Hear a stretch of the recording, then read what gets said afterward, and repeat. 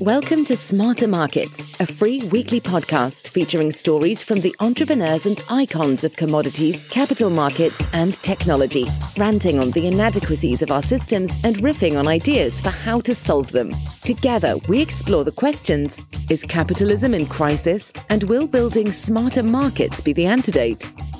And now, here's your host, Eric Townsend. Welcome to the 13th episode of Smarter Markets, a weekly podcast that explores how financial markets could be redesigned and improved to better serve market participants and society as a whole. Smarter Markets is made possible by a grant from Abaxx Technologies. I'm your host, Eric Townsend. My guest this week will be SAP's Chief Innovation Officer and outspoken green energy proponent, Tom Raftery. Tom's job at SAP is to think about the future and also to manage the company's sustainability initiatives. We'll discuss the coming green energy revolution and what's needed to support the global economy with renewable energy resources, along with the societal and economic impact of this transition. My interview with Tom Raftery is coming up next. And now, with this week's special guest, here's your host, Eric Townsend. Tom, our audience is mostly financial professionals who know that the energy world is going to change. The green revolution, I think the memo is pretty darn clear now. Everybody knows that decarbonization is a big deal. It's coming and it's going to affect especially those of us who work in trading energy markets, but it's really going to affect the entire finance community. We all know it's coming. Most of us don't really know what's coming exactly. We know some big change is coming. We know it's important and necessary to make the world a better place, but we don't really know what to expect.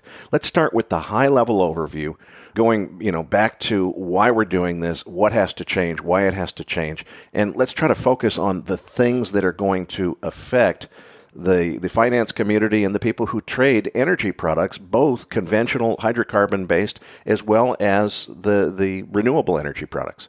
Sure. Lot to talk about there. Hydrocarbons are going away, frankly.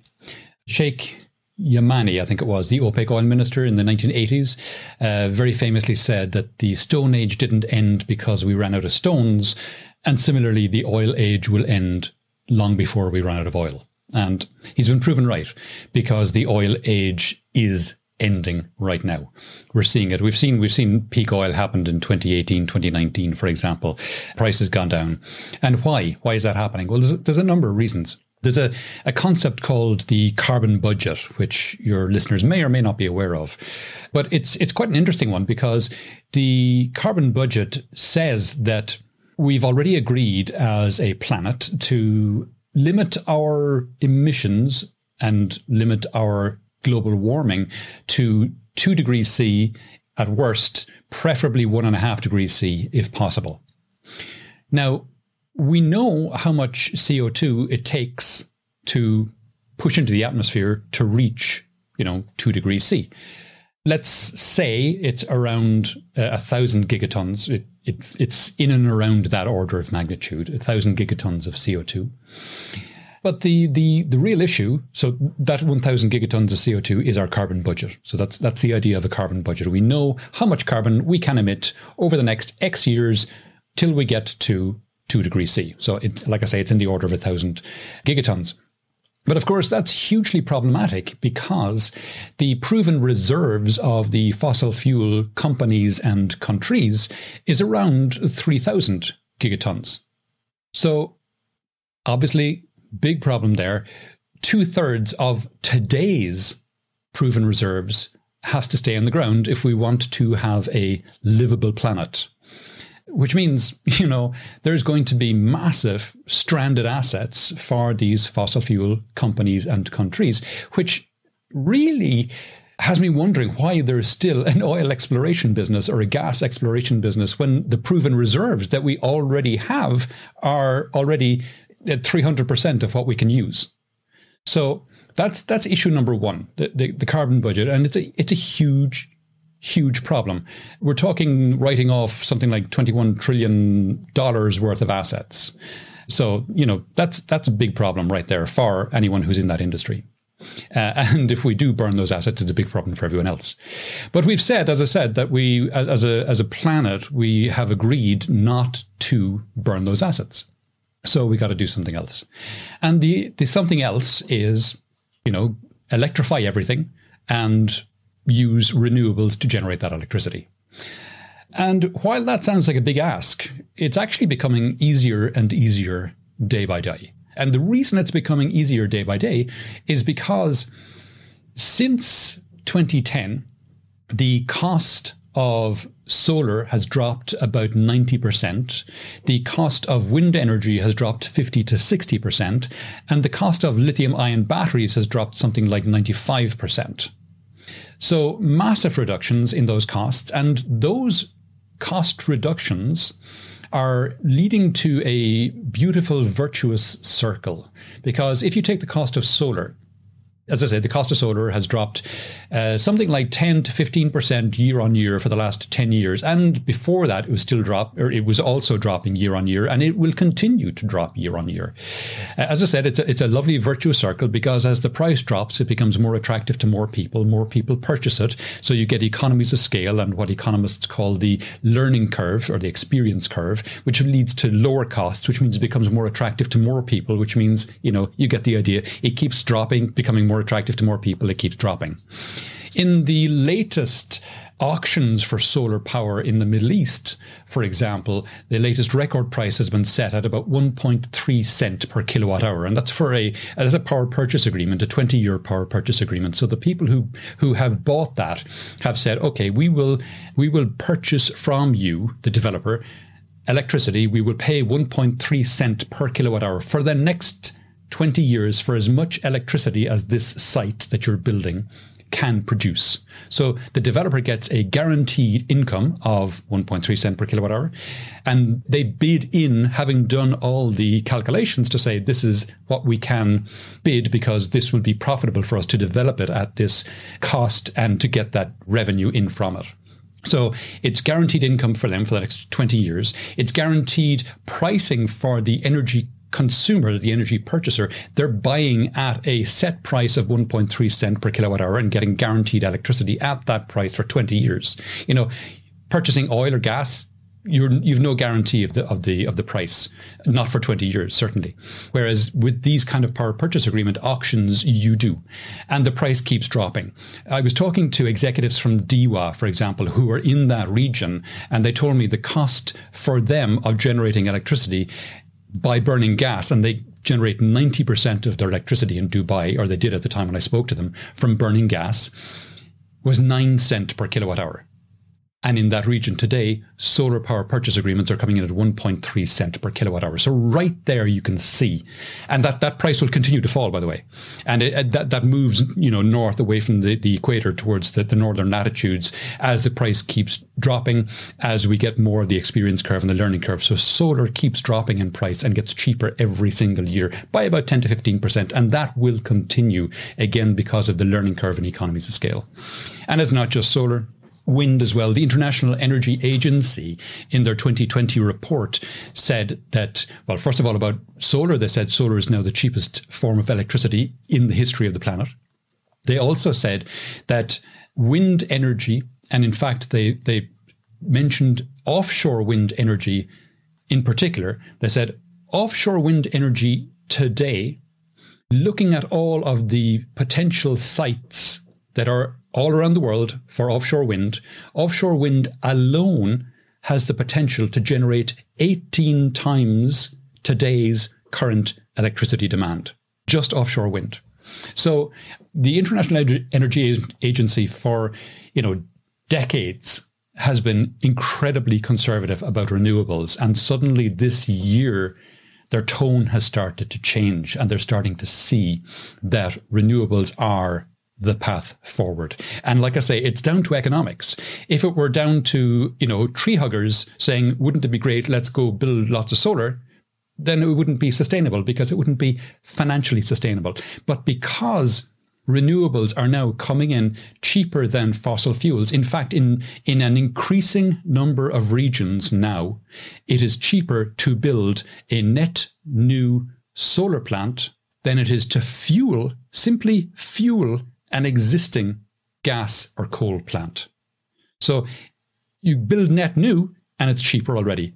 That's a huge problem for the fossil fuel industry. And now we're seeing NextEra, NextEra are the largest electricity producer, generator, seller. I'm not sure which, but they're the largest one in the US. And the CEO has said recently that the combination of renewables plus battery storage is now becoming cost competitive and even cheaper than oil, gas, or coal. And of course, that's a massive problem as well, because the great thing about batteries, lithium-ion storage, which is what he's talking about, is that the price of that has fallen 90% since 2010, 2012 as well. In 2012, it was $1,100 per kilowatt hour. The most recent report from Bloomberg New Energy Finance shows that in 2020, that $1,100 per kilowatt hour has now dropped to $135 per kilowatt hour. So a 90% drop in the last 10 years. So incredible fall in price. And that, again, will continue for exactly the same reasons, the reasons of the huge increase in economies of scale and massive experience and learning curve. In their battery day in September, Elon Musk and Tesla said that they will drop the price of batteries another 50% by 2023. In fact, if I remember correctly, I think he said it was 56% by 2023. That's 3 years from now, dropping it 50% in that time. And they are currently they're currently able to produce batteries cheaper than almost everybody else. So if they get it down to $50 per kilowatt hour, which is roughly what they're talking about, then that's a massive game changer, not just for Tesla, but for everybody else as well. Because when you start getting batteries at $50 per kilowatt hour, then transportation is completely changed. It's already changing enormously because batteries are becoming cheaper. But it's not just for the transportation industry, but it's also for, as I talked about earlier, the likes of NextEra, the utilities, because suddenly they can start deploying massive battery plants, which they are starting to do, and it's starting to happen at scale. It started really for the first time in the last 2-3 years as batteries started to become competitive at utility scale. The first real big one was the Hornsdale Battery Reserve in South Australia, which went online, I think it was late 2018, November 2018 it went online. And in the first year of operation, it made back $40 million, which for a development cost of $66 million means you're looking at an ROI of 18 months. So, phenomenal. And in places where you get a huge penetration of renewables, places like, Germany, parts of Australia, the UK, for example, you get to times when the wholesale price of electricity goes negative. And of course, if the wholesale price of electricity goes negative and you own a big battery plant, this is awesome because you get paid when electricity is negative, you get paid to take in that electricity. And then when the price goes positive, you get paid to sell it back out again. So it's a complete win-win. So the future of the hydrocarbon industry, to your initial question, it doesn't have a future. It has zero future. It's going away. The question, as I said, Sheikh Yamani got it right. The oil age is over. The question is really when. And, my job title includes futurist, as you mentioned in the intro. One of the things you do as a futurist is you plot trend lines. And you see what's happened in the past, where the direction of things are going. You follow that arc out, but you can never, you can say where things are going, but you can never say when things are going to get there because they land in different places at different times. I mentioned the cost of solar is at about 1.3 cents per kilowatt hour in the Middle East right now. But, that's a more sunny area than, for example, British Columbia or the UK or, Germany or places like that. So the cost of solar there isn't as low yet, but it'll get there and so on. So these things will happen in different places at different times, but inevitably they will happen because both from an economics perspective and a regulatory perspective, they have to happen. Tom, I'd like to talk through the primary industries that will be affected by this: transportation, agriculture, the production of various materials such as steel and cement and aluminum and so forth. Let's take those and try to discuss them in terms of what they will mean to those industries and the people who work in and are involved in the commodities transactions which occur in them. Let's start with transportation, because that's the big one. That's where we consume most of the energy. And if you go back just 10 years ago, a widely accepted argument that people would say, look, you've got this liquid fuel problem, where as much as it would be wonderful if we could just go green and renewables and it all sounds good, but the thing is, for transportation, you've got this energy density problem where you need to have liquid fuels to power vehicles, because it'll never be practical, at least that was the view at the time, to use batteries to store sufficient energy to run vehicles. Well, then we got electric cars, and the argument was, well, okay, you can do that for a little Tesla Roadster, which only weighs 1,000 pounds, but you'd never be able to do it for a truck that's actually carrying 80,000 pounds of freight down the highway, and especially if it has to drive up a hill to go, to cross the Rocky Mountains. Never happened. Well, I don't think that's happened quite yet, but we certainly are seeing progress in that area. Another argument that was made is air transportation. Absolutely impossible for it ever to go electric, because there's just no way from an energy density standpoint to ever store enough energy in batteries to fly an airliner across the Pacific Ocean. Just impossibility. That was 10 years ago. How many of those things are still impossibilities, and how many of them have turned out to be possible after all? Yeah, a good question. We are seeing a huge shift. I mentioned that the batteries had dropped, 90% cost in the last 10 years. So they went from $1,100 per kilowatt hour to about $130 this year, and they will continue to fall. But what I didn't mention was, not alone have the batteries got cheaper, but they've also massively increased their energy density. The energy density of those batteries is increasing at about 5 to 8% per annum and continues to increase. They've tripled energy density since 2010. So one great example I like to showcase with that is I have a slide when I'm giving presentations on this of a vehicle called the Renault Zoe. I happen to use that because it's the best-selling EV here in Europe. I also use it because I happen to have the numbers for that particular vehicle. And basically, the Renault Zoe small town car launched in 2012. So version 1 launched in 2012. It had a range when it launched of 145 kilometers with a 22 kilowatt hour battery. Like I say, small town car, small range, it was 2012. Version 2 of the car launched in 2016. Version 2 had a 42 kilowatt hour battery and a range of about 250, 270 kilometers. So significant improvement in 4 years. Version 3 of the car launched in late 2019. Version 3 had a 52 kilowatt hour battery and now a range approaching 400 kilometers. So in the 7 years from 2012 to 2019, it went from 145 kilometers to 400 kilometers, and a 22 kilowatt hour battery to a 52 kilowatt hour battery. But what's even more impressive is, in the same time, it didn't increase in price. And even more interestingly, it still uses the same battery housing. So in the battery housing in 2012 that held the 22 kilowatt hour battery, they can now fit a 52 kilowatt hour battery. So the battery technology has increased to allow much more energy density, and the reduction in cost means it stayed the same price. Now, that means that in 2023 or 2024, when version 4 of the Zoe comes out, it could have a range of 600 to 700 kilometers at the same price, same battery housing, or not. They might decide to do something else. I don't know. But, you get the point. The battery technology is increasing such that the range of these vehicles is increasing while the cost drops or stays the same.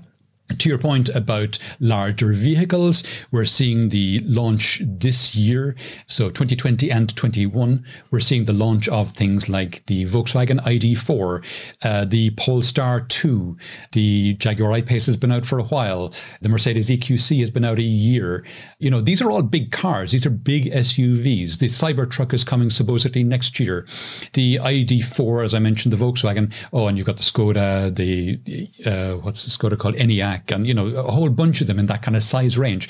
And they have battery ranges of 400 to 500 kilometers. The ID4 is rated at over 500 kilometers, for example. So that issue of range in larger vehicles has gone away, again, through technological advancements in battery technology. You mentioned trucks like the was it Class 40 vehicles, the 18-wheel trucks. The Tesla Semi has shown in testing that it can go between 500 and 800 miles on a charge and with a full load, depending on which battery configuration it has on it. There's an issue there around the weight of the batteries, particularly in Europe and European regulations around weight, which might mean they might not be able to carry as many or as much cargo. But I suspect that the difference between the loaded weight of the truck with the batteries on it might mean it might need to carry half a ton less than it would fully loaded. And I think by the time it launches here in Europe, the battery technology will have advanced so much that half ton difference will have gone away. So then you will have trucks like the Tesla Semi in 2-3 years on the road, capable of traveling, as I say, depending on the battery configuration, either 500 or 800 miles. So that's well over 1,000 kilometers, which is more than it's legal for drivers to drive in a single day anyway. So that problem goes away right there. Are they on the road today? Not yet, only in prototype mode, but they have been demonstrated to do that. So getting to production is just a matter of scaling that up. Now, we've all seen what happens taking something from prototype to production with the Model 3 and what Elon Musk called production hell. But Tesla are not the only person in that game either. We've also got all the other big truck makers in that space, Daimler, Scania, Volvo. They're all at it, and they will all get there. People are talking about a shift to hydrogen for trucks. I don't see it happening. I don't see it happening because technology in batteries is moving so fast that by the time they've developed a hydrogen truck, which is as good, the batteries will already be there. And then you do away with the problem of infrastructure. Electricity is ubiquitous. Hydrogen is not. Hydrogen is also extremely expensive. So to fill a hydrogen truck with hydrogen costs way more than filling an equivalent diesel truck with diesel, which costs way more than filling an equivalent electric truck with electrons. You know, so just in terms of the economics alone, battery trucks are going to be where the market moves to, because they cost, to fuel a battery truck costs probably a third of what it would cost to fuel it with diesel, which probably costs, let's say, 50% of what it costs to fill it with hydrogen.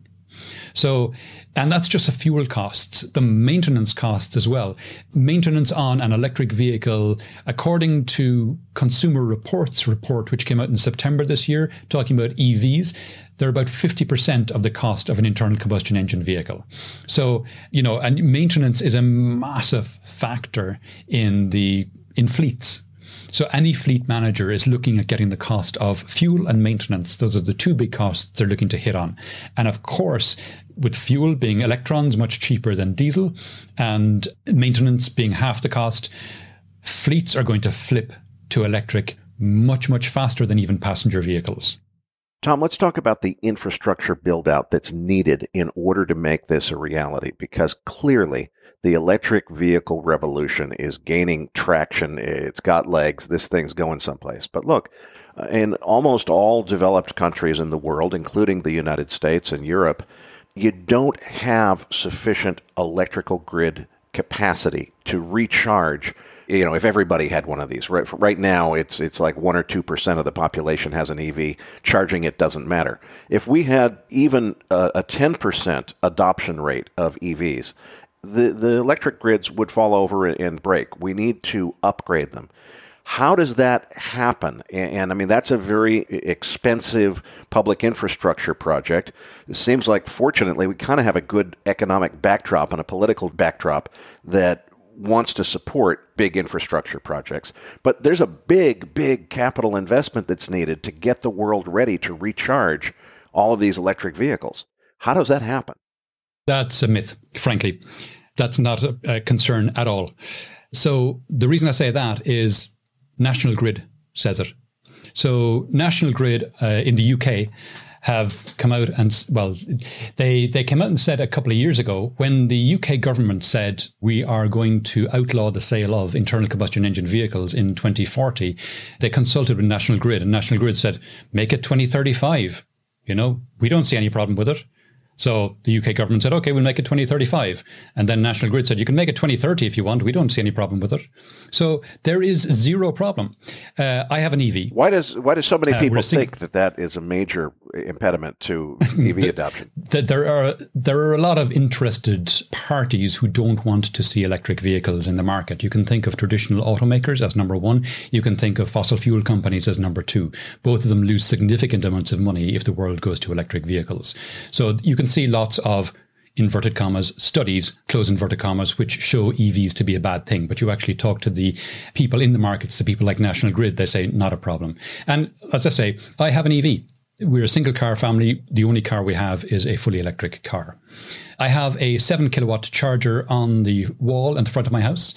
I also have a standard 2-pin plug. Now, Europe, we're 220 volts, but I have a standard 2-pin plug in the garage where I plug in the car, where I can plug in the car, where I do normally. And it's just a standard wall plug. I have beside it, I have a fridge, to keep beer cold. So it's exactly the same plug that I could plug a Hoover into, or vacuum cleaner, or any of these things. That's where I charge the car the majority of the time.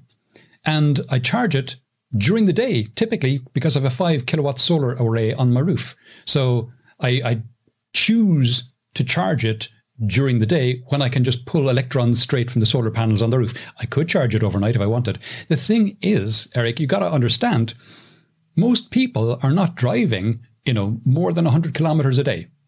So my car does about 6.4 kilometers per kilowatt hour. So let's say it's 5. Let's say it's not really good, and it only does 5 kilometers per kilowatt hour. So that's 20 kilowatt hours to do 100 kilometers, if my maths are right. I was never great at maths. So 20 kilowatt hours. If I am plugging it into that 2-pin plug in the wall, that's a 2 kilowatt plug, standard plug in the wall, 2 kilowatts. That means it takes 10 hours to charge it. That's an overnight charge on a standard plug in the wall. 10 hours. That's a nighttime charge. I could do that every night and drive 100 kilometers every day and plug it in every night, and, it'll be fully charged in the morning. You talk about tripping substations or things like that. 2 kilowatts is what a hairdryer pulls. If turning on hairdryers is going to trip the local substation, we've got bigger problems. Like I say, National Grid are already saying this is not a problem. Most people's fueling habits with electric vehicles are very different to the fueling patterns you have when you have a car that runs on hydrocarbons. You just top it up whenever you need to. You don't let it go down to close to empty and then fill it back up. You just, as you get home at night, plug it in, go into the house, come out the next morning to a full tank again. And like I say, the full tank in the cars that are on sale now is 400 to 500 kilometers. So you wake up in the morning with 400 to 500 potential kilometers. If you have to drive more than that, you find a fast charger somewhere, which, with today's cars can fill the car in 20 to 30 minutes. And if you've driven 400 or 500 kilometers, you're going to want a 20 or 30 minute break in your driving schedule anyway. Let's move on to the batteries themselves, and particularly the materials needed to build them, because a lot of people in finance are saying, okay, it seems like maybe the bottleneck here is the lithium. We got plenty of lithium for the batteries we're building right now. But if you're talking about the whole world is going to have EVs, that's a lot of lithium-ion batteries, and that means a whole lot of lithium. And that means that lithium mining and the whole process for producing lithium is going to become a critical path to the economy. Now, I have to take a pause there and say, wait a minute, I've done a little bit of reading about some new experimental battery chemistry projects, and they're nowhere close to ready for prime time right now. But lithium-ion batteries were not ready for prime time 15 years ago. And now, everybody's forgotten about NiCad batteries and whatever came before that. Do we run a risk of everybody focusing on lithium only to find out that lithium's not really the battery material after all because something better comes along? Yeah, I mean, that's a possibility. I don't see it as a big probability. I mean, maybe down the line, 10, 15 years, sure.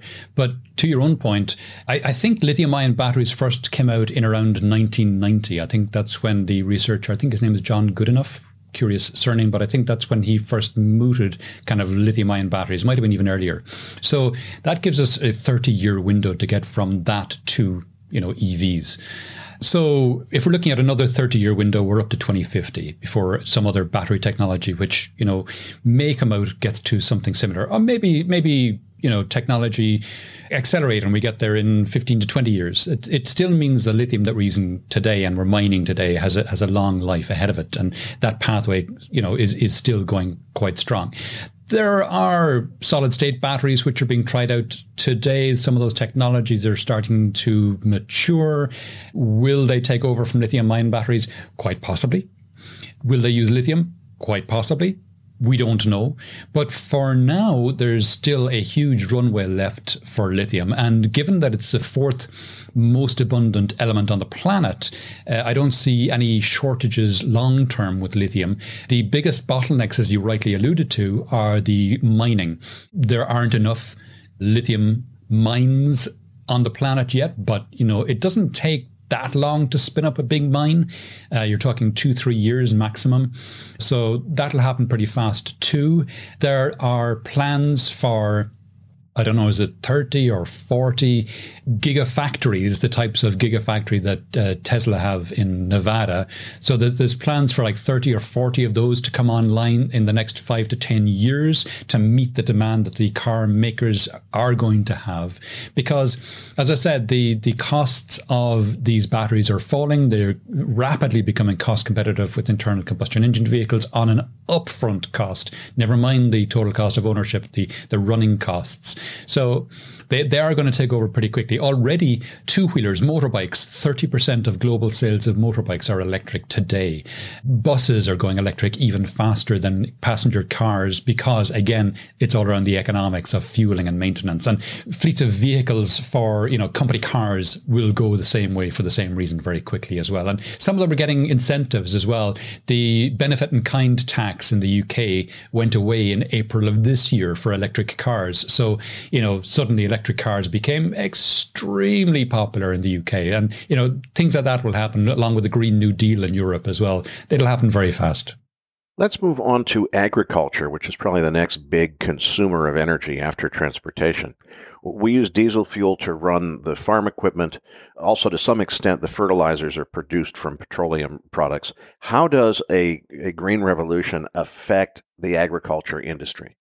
Yeah, it's a complex one, really. There are a lot of inputs into agriculture, as you rightly say. There's the fertilizers, pesticides, seeds, water, sunlight, land, the whole thing.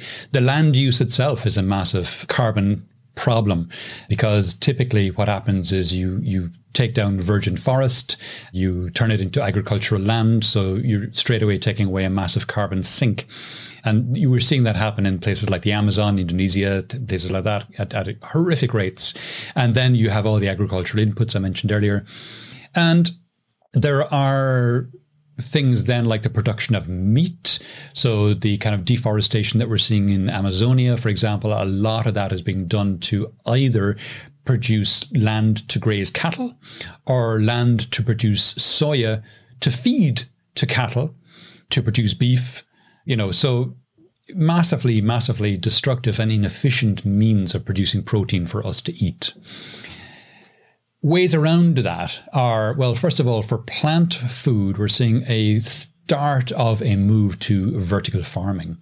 I have for my Climate 21 podcast, I have an interview lined up with the CEO of a company called Endeavour. And Endeavour operate out of Kuwait. And they have a big vertical farm right at the edge of Kuwait City, where they're producing 500 kilos of fresh greens per day in a huge indoor vertical farm. And the advantage of doing it in a big indoor vertical farm is you get massive density of food production in a very small land footprint, because you're stacking them vertically. You're using artificial light, so you're using LEDs, and the artificial light means you can change day length to your suiting. The advantage of that is, and I'm a graduate plant scientist, I'm a botanist, so I strayed into technology after my postgrad. But the advantage of being able to completely control day length is what plants use to deduce what season it is. So you can be telling plants it's the middle of winter by changing day length when it's actually the middle of summer and you're in Kuwait and it's 50 degrees C outside. So you can completely control the environment the plants are in. You control temperature, you control CO2 levels, you control light. Because you're indoors, you can control ventilation, you can control pests access, so you no longer need to use pesticides. You no longer need to use herbicides because there are no weeds. You feed the plants aquaponically or similar aeroponically. So your water is about 90% less and your land use is 95% less, and you're producing completely organic food. And if you're producing it right at the edge of the city where it's going to be consumed, your food miles are drastically reduced. You're no longer producing fruit in Hawaii and selling it in Europe, for example. You're producing it right where it's going to be consumed. And because you can produce it right where it's going to be consumed, you now, as a plant breeder, no longer need to concern yourself with shelf life. A lot of the plant foods that we eat today are bred for maximum shelf life. Instead, as a plant breeder, now, if you're producing in a vertical farm right beside where it's going to be produced, you could probably, optimize your plants for something like nutrition or taste, or something actually nice like that, or good for us. So there's those upsides to vertical farming.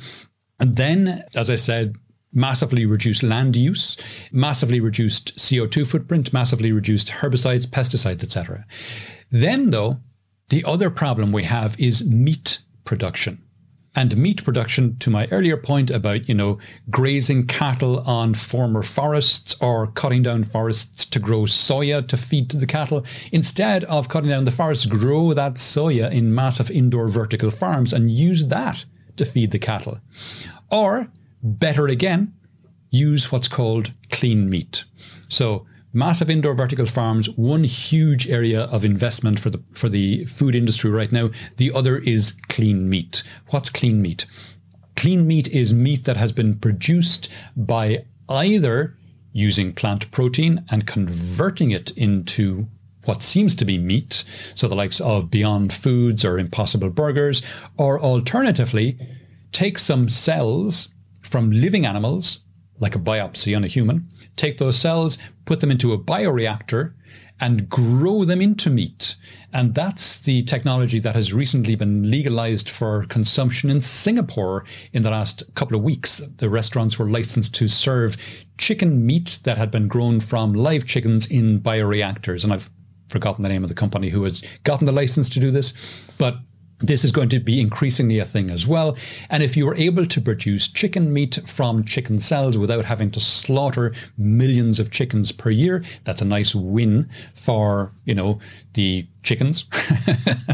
But it means less slaughter, less cruelty to chickens, because these chickens are held in horrific conditions. These chickens and other livestock that are bred for slaughter are held in such horrific conditions that they are in fact injected with antibiotics to make sure they don't get sick. Not because they're sick, but we know they're going to get sick, so we prophylactically inject them with antibiotics. In fact, 80% of the world's antibiotics today are used in agriculture to make sure the food we are going to consume does not get sick before we consume it, which of course means that there's huge runoff of antibiotics from these farms, we'll call them, into the local rivers, which means that suddenly we're getting massive growth of multi-drug resistant bacteria. And it comes in our food as well. We're starting to eat the antibiotics that come off that. And it goes into the waterways and the fish start to develop resistance, so it becomes a massive pollution problem. So we do away with all of that if we produce our meat in clean forms. And of course, if we're taking plant food that has especially been produced in massive indoor vertical farms and cut out the animal side of it altogether and just go straight to producing animal protein from plant protein, the likes of what Impossible Foods and Beyond Burger are doing, it's a far more efficient method of producing protein that we consume. And again, we then massively reduce our land usage because we're not grazing cattle and we're not growing soya, for example, to produce those animals. So we're hugely reducing our land use so we can return that land to A, biodiversity, which we have reduced by about 60% globally since 1970, and B, we can return it to reforestation. And of course, reforestation means that we can start to suck back out of the atmosphere a lot of the CO2 that we put in there by A, removing the forests in the first place, and B, pumping CO2 into the air from the tailpipes of the cars we drive and from agriculture and from, to your area point, steel and iron, cement, aluminium. By the way, aluminium is the correct pronunciation. Production. I was going to ask you that next, actually, because there are several industries that are very near and dear to the hearts of many of our listeners in the commodity business. The production of steel is very, very energy intensive. Concrete is a very energy intensive. Aluminum is a very... Wait, I'll ignore your speech defect there, Eric. It's okay. I can say aluminium if you like, but one way or another, it consumes a huge amount of electricity to produce it. What are the implications on these industries of this coming decarbonization? They're significant, but again, these industries are aware that this is happening and aware that they have to change, and they are starting to make their first attempts at that change. One of the big problems they have, obviously, is they require huge amounts of heat to smelt metal into steel or iron, whatever it is, and bauxite into aluminium/aluminum. So what are we doing today? Massively today, we are using coal, coke coal, which makes no sense because what it means is we're burning rocks to melt rocks. It's ridiculous. What should we be doing? Well, one thing that we can do is use hydrogen. And I've been very skeptical about hydrogen in most industries, particularly transportation up until now. But hydrogen, I think, will play a role perhaps in some maritime settings, probably in aviation, which we skipped over. But big time, I think hydrogen will have a role in the likes of the smelting industries and cement in producing high heat in industry.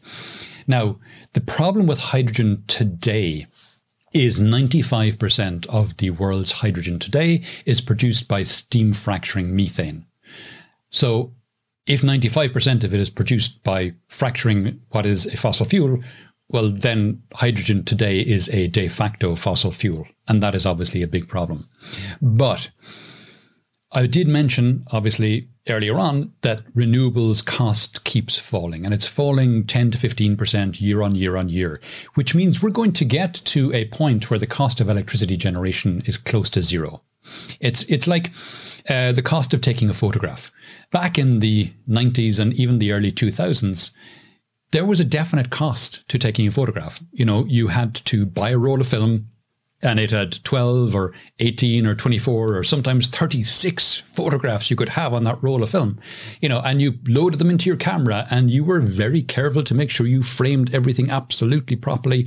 And then you took that picture and you took the next 11 or 17 or whatever it was, you brought them down to the local pharmacy or wherever to get them processed. You got them back a week or two later, and you carefully went through those 18 or 24 or 36 pictures, looked to see how many of them actually came out. There was a huge cost to taking photographs. Today, there is zero cost to taking photographs. We all now walk around with thousands or tens of thousands of photographs on our phone. And that's going to happen to energy as well. The cost of energy is tending towards zero because, as I mentioned, today it's 1.3 cent per kilowatt hour in Saudi. That, as I say, that will work its way north as the cost of solar keeps dropping. So energy costs, the cost of generation of electricity is going to continue going closer. It'll never reach zero, obviously, but it'll keep getting closer and closer and closer to zero through solar and wind. And what do we do when we have, almost zero cost energy? Well, there's a number of things we can do. We can use it, for example, to desalinate seawater and use it to irrigate deserts and turn them back into productive agricultural land again. Or we can use it to create hydrogen by hydrolysis and then store that hydrogen in something like ammonia for transportation and use that as an energy source for the likes of steel, cement, aluminum/aluminium. So that, I think, is where hydrogen has a place to play. It's what's called green hydrogen because it's been produced by excess renewables. And we're already seeing, as I mentioned earlier, there are times when the cost of electricity on the wholesale market goes negative. So we are seeing times when we do have excesses of electricity from renewables already today.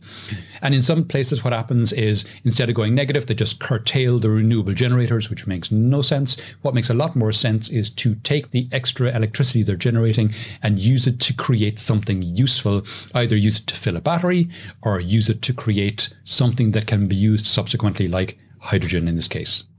Let's talk about how the energy gets produced. Obviously, long-term, it would be wonderful to say it's 100% renewables, it's wind, it's solar. There's enough of it to supply the entire planet. Everybody's got all the energy they need, and it's, quarter of a cent a kilowatt hour to buy it. We're not there yet, and we're not going to get there overnight. Now, in terms of the transition of how we get from today to there, and particularly what it's going to mean for different kinds of energy fuels that are consumed, one of the big trends that I've heard about is burning less coal in favor of more natural gas. To whatever extent you've got to burn fossil fuels in order to create electricity, it's a heck of a lot more ecologically friendly to do that with natural gas instead of coal. I've heard talk of a nuclear renaissance as well, including this idea of modularized mini nuclear reactors that are built in a factory someplace, and they're self-diagnosing and computerized in a very much new generation of technology that makes them much safer than the old Westinghouse 1970s reactors. Obviously, I understand that your long-term vision is we get rid of all that stuff in favor of all renewables, but what's the path from here to there? Again, it's kind of probably different paths in different places. Nuclear will have a part to play. There could very well be small modular reactors that somebody actually manages to invent and get to market and roll out at scale. Might happen. It's one of those things that I like to call unicorn farts. Could well happen, could well smell gorgeous, but might never happen either. And right now, I don't see any, even in prototype, never mind in production. And will they get to production at scale if they do? If they do, excellent. I have nothing against nuclear. In theory, what I do have against nuclear is in practice, it doesn't scale and it costs a fortune. So what do I mean by it doesn't scale? Well, the largest offshore wind park in the world is being built in a place called the Dogger Bank off the coast of the UK today. It's a 3.6 gigawatt wind farm. It's being built with the GE Haliade X wind turbines, which are massive 12 megawatt wind turbines. As I say, it's being built. It's going to take 2 to 3 years to go from plans to actual production of electricity. 2 to 3 years to go from plans to a 3.6 gigawatt wind farm. Now, there's another plant in the UK called Hinkley C. Hinkley C is a nuclear power plant, which has been on the drawing board for probably 10 to 15 years at this point. EDF are heavily involved in the production of it. The latest optimistic estimates say it will come online hopefully by 2030. It will be so far over budget, no one even has enough zeros on their calculator at this point to know how far over budget it has gone. It will come in at 3.5 gigawatts nameplate, so less than the wind farm. We're looking at somewhere between 20 and 30 years to go from drawing plans to online. So, right there, you've got a huge problem. We're seeing plans for 20 gigawatt solar farms in northern Australia, 30 gigawatt combined solar and wind farms being built, actually 35 gigawatt solar and wind farms being built in India. So, when you've got wind farms and solar plants that are, 20 and 35 gigawatts, whereas a normal typical nuclear reactor is 1 gigawatt, a combined 3.5 in Hinkley C is taking 20 to 30 years to build, then nuclear today has some serious issues, and I don't see a quick path to resolution for that. I'm sure lots of people are talking about building modular ones. I haven't seen any working one yet, never mind production at scale. So for, the next 10 to 15 years, because it will take that length of time to get those modular ones, if they exist, from prototype to scale production. So in the next 10 to 15 years, renewables are going to have taken over because, like I said, we already have plans to roll out 35 gigawatt solar and wind in India. Those plans are moving ahead. That 20 gigawatt solar plant in northern Australia is going ahead. It's got the funding. It is going ahead. They're going to use that. They're going to put a huge battery beside it, so it'll be able to store a lot of its energy in the battery. They're drawing a cable east from it to power the city of Darwin, and they're drawing a 3,500 kilometre cable north to power Singapore from this solar plant in the Northern Territories in Australia. These are the kinds of projects that it's possible to do with renewables that you could not even dream of doing with nuclear. So nuclear will have a part to play, but a bit part, not a big part, a very small part, unless, to your point, small modulars come online. But that's not going to happen, as I say, for 10 to 15 years, given the scale of time it takes to go from the prototypes that they're at the moment to production, if they get there. What about getting rid of coal-burning electric power generation in favor of natural gas, at least until we can get to a fully renewable solution? Coal is going away. There's no doubt about that. And it's going away, again, not for reasons of, tree huggers. It's going away for reasons of economics. It's going away in large part as well because the investment community are running a mile from coal. You've seen the announcement from BlackRock and similar.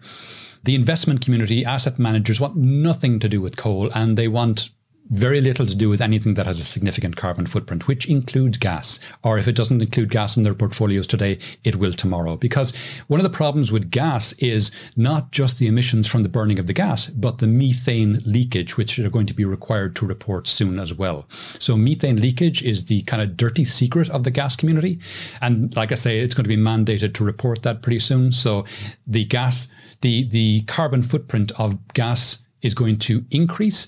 And even if that doesn't happen, the fact that it has a carbon footprint is going to be problematic for the investment community. So I don't see gas having a long-term future. It might have a short-term future, but while it's now cheaper to roll out renewables in most geographies than gas, renewables are going to take over. Gas may last another 5 to 10 years, but it's got a short-term future at best.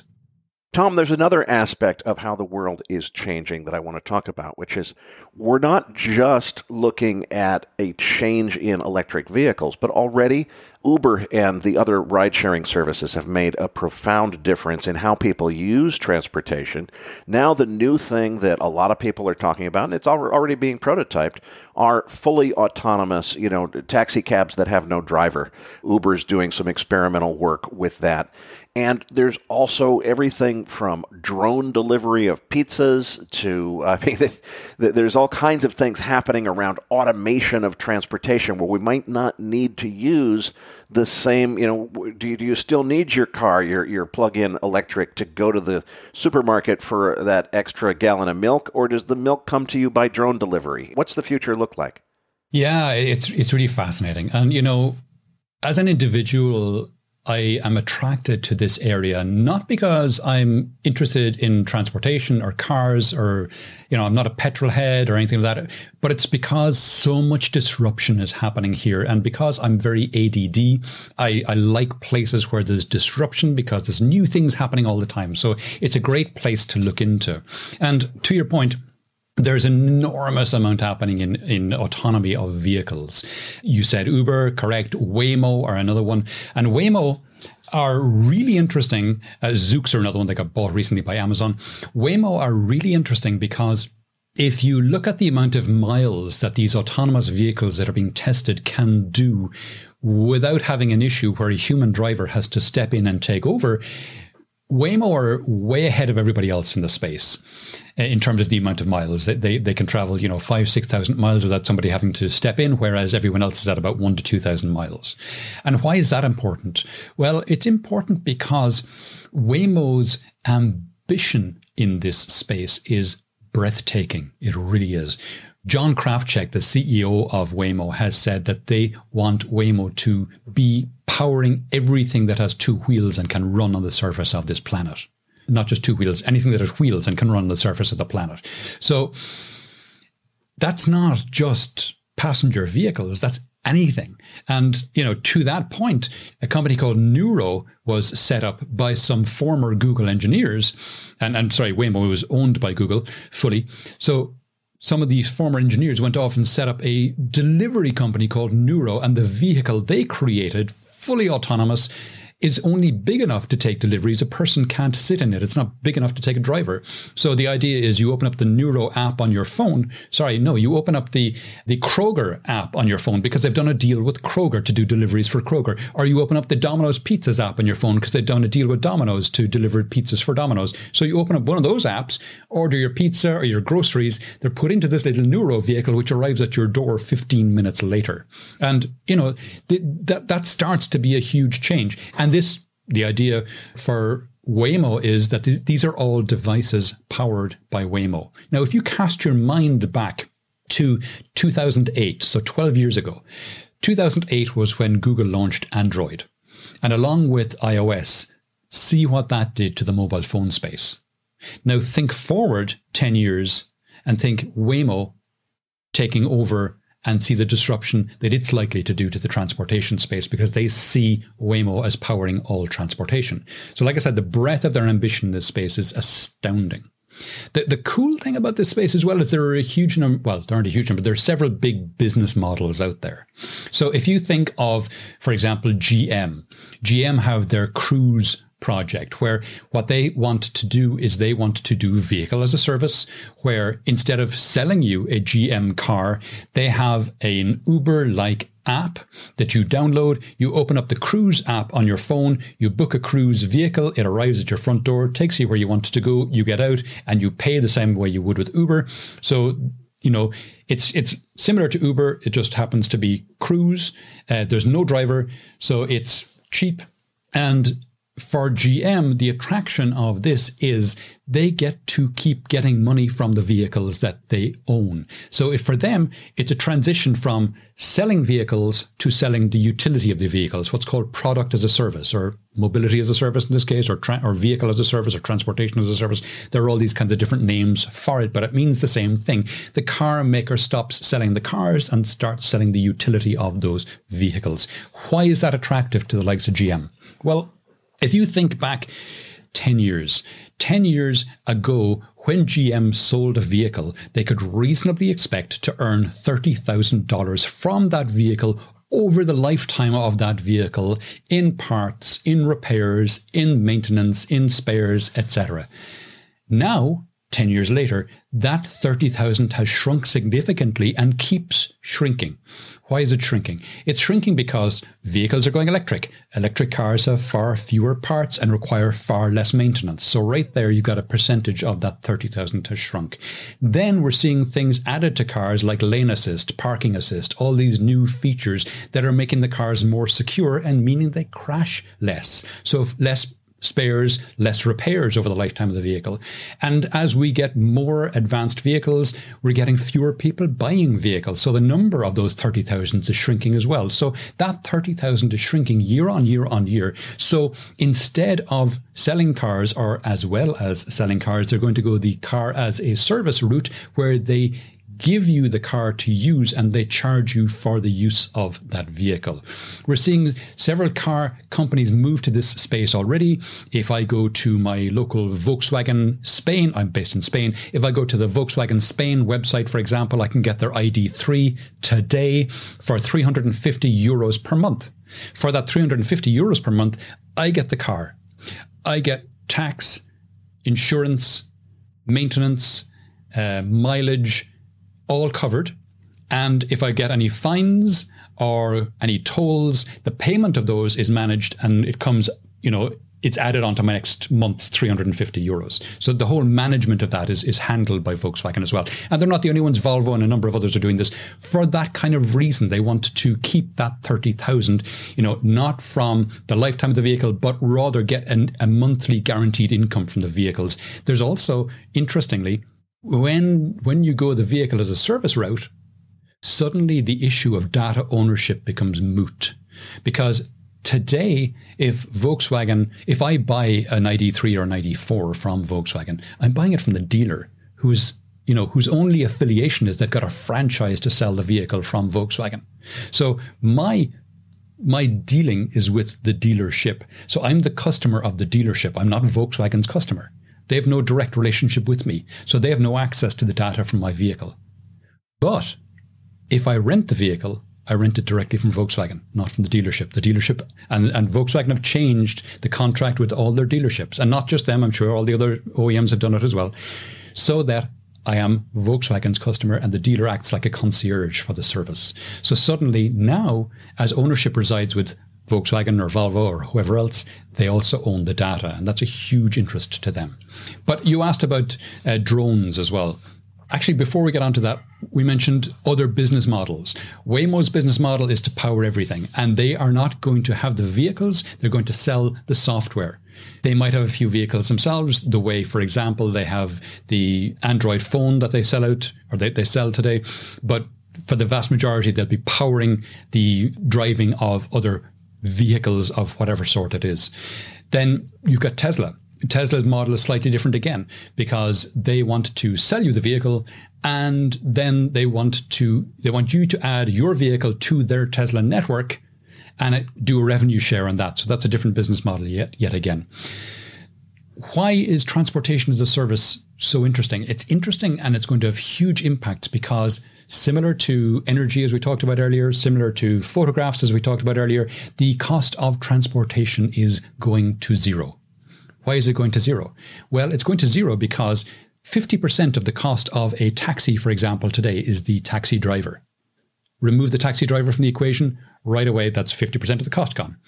Then insurance. Well, autonomous vehicles should cost far less to insure. And in any case, if they're autonomous, it's the vehicle manufacturer who's liable for the insurance, not the owner of the vehicle, which might be two different parties. You take away you significantly reduce the fuel costs because they're electric. You significantly reduce the maintenance costs because they're electric, and so on. So the cost to operate an autonomous vehicle today is 5 to 10% of the cost of a driven vehicle. So that has huge implications, because as the cost of transportation tends towards zero, anyone can get into transportation. The example could be, what if I open up Starbucks on my phone and I order a grande latte, and Starbucks send it to me in an autonomous vehicle? And when the autonomous vehicle gets to me, it says, "Can I take you anywhere today?" And you say, "Yes, I'd like to go to work." And they say, "Well, hop in, it's covered in the cost of the grande latte." You hop in, you are driven to your place of work or your shopping or whatever it is you want to do. And while you're in there, the vehicle upsells you on a granola bar or a croissant or whatever it is. And why not? It costs Starbucks little to nothing to offer that service because transportation is almost free, and they get the opportunity to upsell you on extra things as you're captive within the vehicle. So, and I've no idea if Starbucks have even thought about this, but that's just an example of the way business models are shifting. And of course, then we get the whole idea of drones. Uber are massive in that space as well, because they see the shift to drones taking people where they want to go. And in some cases, in some places, going in drone taxis will happen before going in autonomous taxis, because autonomous taxis move in 2D space. And that's quite difficult because they're in a very dynamic environment, and they have to have hyper local millimeter or sub-millimeter resolution mapping of that space. And it's a dynamic environment, so it has to be real-time mapping. Whereas drones are operating in 3D space, which is a very different scenario. And the mapping doesn't have to be as precise. You have to have absolutely vehicle-to-everything communication. You have to have collision avoidance systems, sure. But it's actually easier to roll out drones in cityscapes than it is to roll out autonomous vehicles on the ground. So I could see in many cities drone taxis happening before autonomous taxis.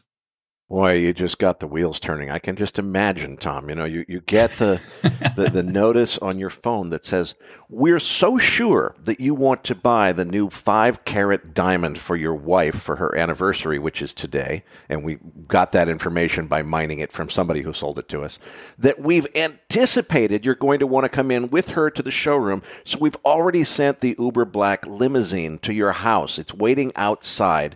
And now when your wife says, 'Tom, why is there a limousine outside?' you've got to either explain yourself as to why you canceled it or put her in and bring her to look at the diamonds in our showroom." I can just see it. Or the diamonds are in the limousine. They're there. It's a mobile diamond showroom. Yeah, the mobile showroom is already at your door. And by the way, your wife is in the back of the car looking at it. She's asking for you.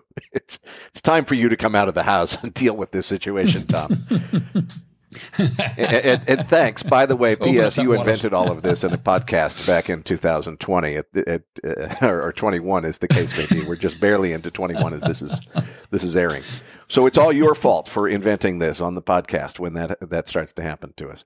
Tom, I can't thank you enough for a great interview, but before I let you go, I want to ask you about 2 podcasts which you produce for SAP in your role there as a futurist. This is exciting stuff. Please tell our listeners about both of them. Sure. So I have 2 podcasts, as you said. The first one is the Digital Supply Chain podcast. And that's been going since July. My first episode aired July 4th, if I remember correctly, in 2019. So it's been going 18 months now, 19 months. And we've published 95, 96 episodes, that kind of ballpark, depending on when this podcast airs. And it's a podcast all around the digitization of supply chain, which is a topic which has seen a huge uptick in interest this year, particularly because supply chains have been so heavily disrupted by the pandemic. In fact, between January and December, we saw a 10x increase in listenership to the podcast, which was phenomenal. And then the other podcast that I started in December of 2020 is called the Climate 21 podcast. And the Climate 21 podcast is, it's about climate, obviously. The 21 refers not to 2021, but it refers to the 21st century, because it is a at least century-long project to try and fix the climate that we've disrupted so badly. The aim of the Climate 21 podcast is to get on leaders who are, doing successful climate emissions reduction projects, bring them on the podcast, have them share their wins to educate and inspire people to do similar projects. And I've had some very interesting guests on the podcast. One of the most recent ones was a guy called Lucas Joppa, who's the Chief Environmental Officer of Microsoft. And what Microsoft have done in this space, I would have to say, is kind of gold standard. For example, in 2012, they rolled out an internal carbon price within the organization for everything. So anything, if you were in Microsoft anytime from 2012 on and you wanted to do anything, it included a price for the carbon that would be produced by whatever it was you were doing. So if you were running an event, or if you were buying office chairs or whatever it was, as well as the standard financial price, there was also a carbon price. And that carbon price increased over time. And the money from that carbon price was given to the sustainability organization within Microsoft to do things like to purchase renewable power, to set up new wind farms, to do all those kinds of incredible projects that they have been doing in the meantime. And then in 2020, they announced that they are going to go carbon negative by 2030, and that by 2050, they are going to remove from the atmosphere all of the CO2 they have emitted from the time they started operations in 1975. So, and there's lots of other things they're doing. They've opened up a $1 billion fund to help startups who are in the carbon sequestration business, because it is a very immature business and needs funding to make the technologies required for Microsoft to initially go carbon negative and to eventually suck all that carbon out of the atmosphere. So they're helping create the demand and also create the technologies they need to get them there. So those are the kind of people who I have on the Climate 21 podcast. You can find that by going to www.climate21podcast.com, or just open up your application, your podcast application of choice, search Climate 21 and it'll come up.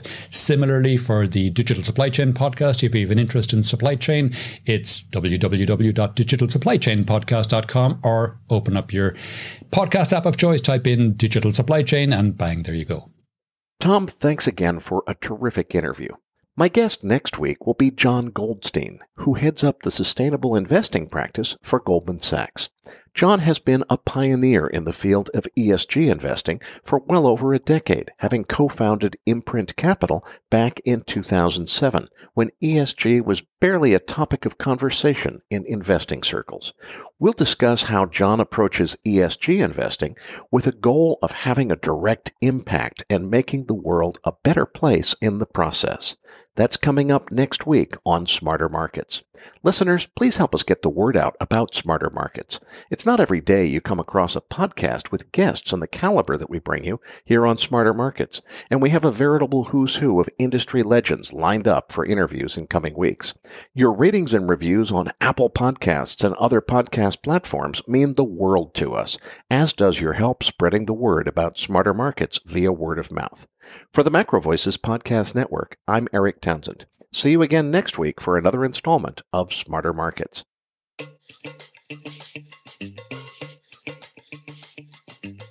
That concludes this week's episode of Smarter Markets. For free episode transcripts, visit smartermarketspod.com.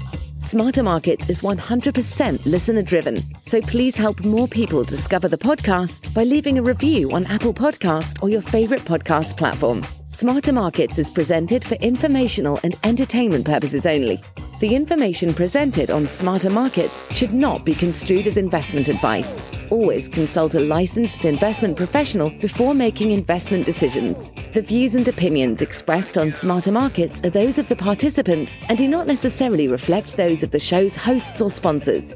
Smarter Markets, its producers, sponsors, and hosts, Eric Townsend and Abex Technologies, shall not be liable for losses resulting from investment decisions based on information or viewpoints presented on Smarter Markets.